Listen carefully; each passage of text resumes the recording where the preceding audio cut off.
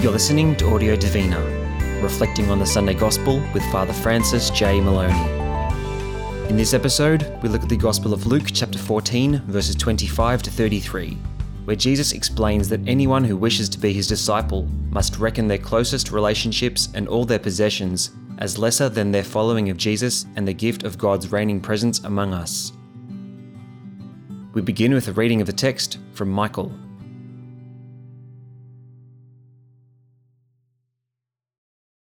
Great crowds accompanied him on his way, and he turned and spoke to them.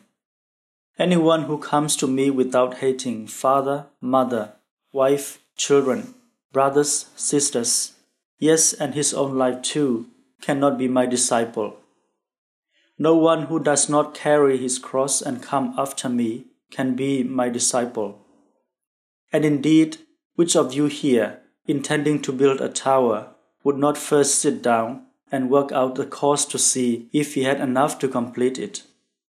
Otherwise, if he laid the foundation and then found himself unable to finish the work, anyone who saw it would start making fun of him and saying, "Here is someone who started to build and was unable to finish." Or again, what king marching to war against another king would not first sit down and consider whether with 10,000 men he could stand up to the other who was advancing against him with 20,000?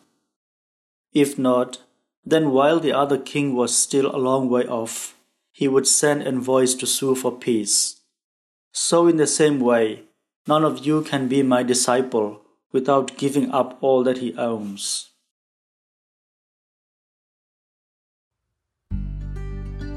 We will now hear a reflection on the text from Father Moloney.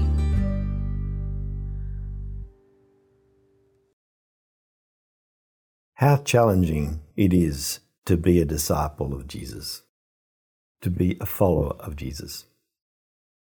Today's gospel is one of the most powerful and extreme elements that we find in Jesus' preaching on his way to Jerusalem. And it's not directed just to his disciples, but as the gospel opens, we're told that he is accompanied by great crowds as he's on his way to Jerusalem. And he turns and he speaks to them. If anyone comes to me without hating his father, mother, wife, children, brothers, sisters, yes, and his own life too, he cannot be my disciple. This seems impossible. How is it possible to follow a Jesus who asks us that we hate father, mother, wife, children, brothers, and sisters? This is the sort of gospel passage which, when not properly understood, not placed within its own context, generates opposition to Christianity. Such a request is impossible and is unreasonable. Could Jesus really have been serious about these sorts of demands? We get some help, but not a total solution, from the fact that the Hebrew language is very hyperbolic. It speaks in extremes. Because the Semitic languages, the languages of Hebrew and Aramaic, and Jesus would have spoken Aramaic originally, often lack some of the more subtle expressions that we have in our modern languages. For Hebrew, as for Aramaic, which Jesus spoke, to hate is the opposite of to prefer. There is no word for loving someone slightly less. But even that leaves difficulties. Why must we place Jesus and our loved ones in some sort of contrasting ways? Is it not a gospel truth that we are called to love one another? And we come to Jesus through the love which we have for one another, that Jesus is present to us in our neighbour, in our family, in our father, mother, wife, children, brothers and sisters. What Jesus is asking here is expressed in the words that close this opening passage. Anyone who does not carry his cross and come after me cannot be my disciple. What he's trying to teach us is discipleship costs. Christianity is certainly not a call to the literal observance of a hatred of anyone. Jesus' words today are an indication of the ultimate seriousness and the ultimate significance of all that he has come to bring. The reigning presence of God in our hearts, in our society, and in our world. To stand in the way of the coming of the kingdom because we have other preferences, things we love more, is to lose everything because of something surely a treasure, but not the treasure of what God offers us in his kingdom. We must be careful not to lose everything promised by Jesus' good news for the sake of something which, however precious, can be done without. And then this is the point of Jesus' two parables which close today's gospel. Plan. Look ahead.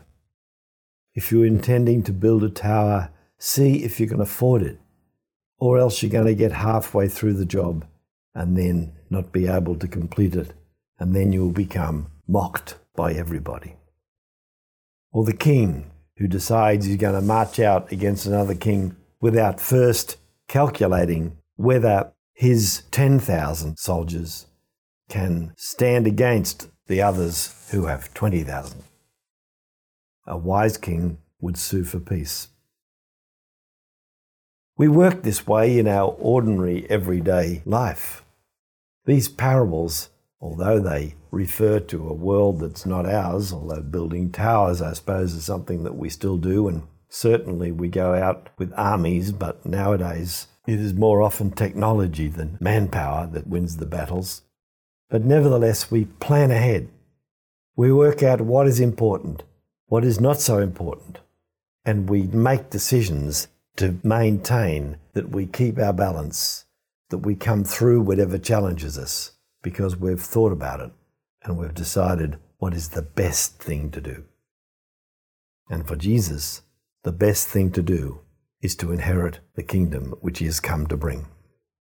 This is what it means to be Jesus' disciple. And as the gospel closes, we have another one of these harsh words from Jesus. None of you can be my disciple unless he gives up all his possessions. Again, this sounds unrealistic. Again, the response to that problem is linguistic in the first place. That the give up doesn't mean without a penny to your name, but that you must have priorities. And the priority should not be your possessions, but the kingdom of God, without which we do not have happiness or life. We are all in need of a God and his reigning presence in our lives. This is the only thing that makes ultimate sense of life, love, and death. However wonderful they are, and however crucially important they are in our lives, the same cannot be said of father, mother, wife, children, brothers, sisters, and our possessions. It is a question of putting first things first. This is what the call to discipleship means. But Jesus led the way. Jesus does not ask us something to do that he didn't do first. He responded totally to the call of his Father. Where were his father, mother, wife, children, brothers, and sisters when he gave up his own life alone on that hill just outside the walls of Jerusalem?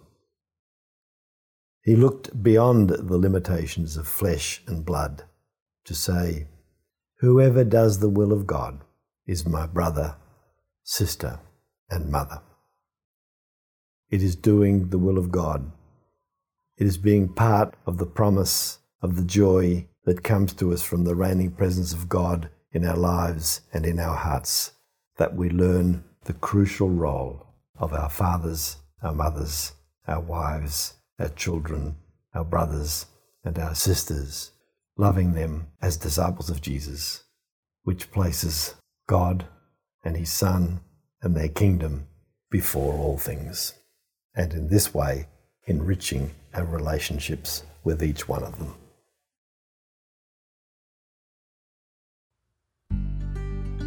We now recommend 10 to 15 minutes of personal reflection on what you've just heard. Please pause the track now and press play when you're ready to return.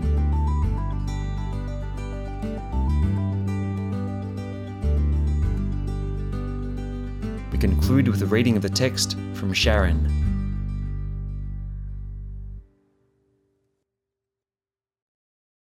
Great crowds accompanied him on his way, and he turned and spoke to them. Anyone who comes to me without hating father, mother, wife, children, brothers, sisters, yes, even his own life too, cannot be my disciple. No one who does not carry his cross and come after me can be my disciple. And indeed, which of you here, intending to build a tower, would not first sit down and work out the cost to see if he had enough to complete it? Otherwise, if he laid the foundation and then found himself unable to finish the work, anyone who saw it would start making fun of him and saying, "Here is someone who started to build and was unable to finish."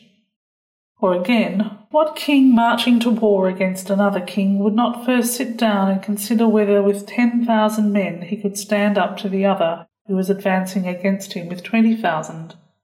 If not, then while the other king was still a long way off, he would send envoys to sue for peace. So, in the same way, none of you can be my disciple without giving up all that he owns. Thanks for listening to Audio Divina. Special thanks to our readers for the episode, Michael Powell and Sharon Boyd. If you would like to volunteer to be a reader, please contact us at audiodivina@salesians.org.au.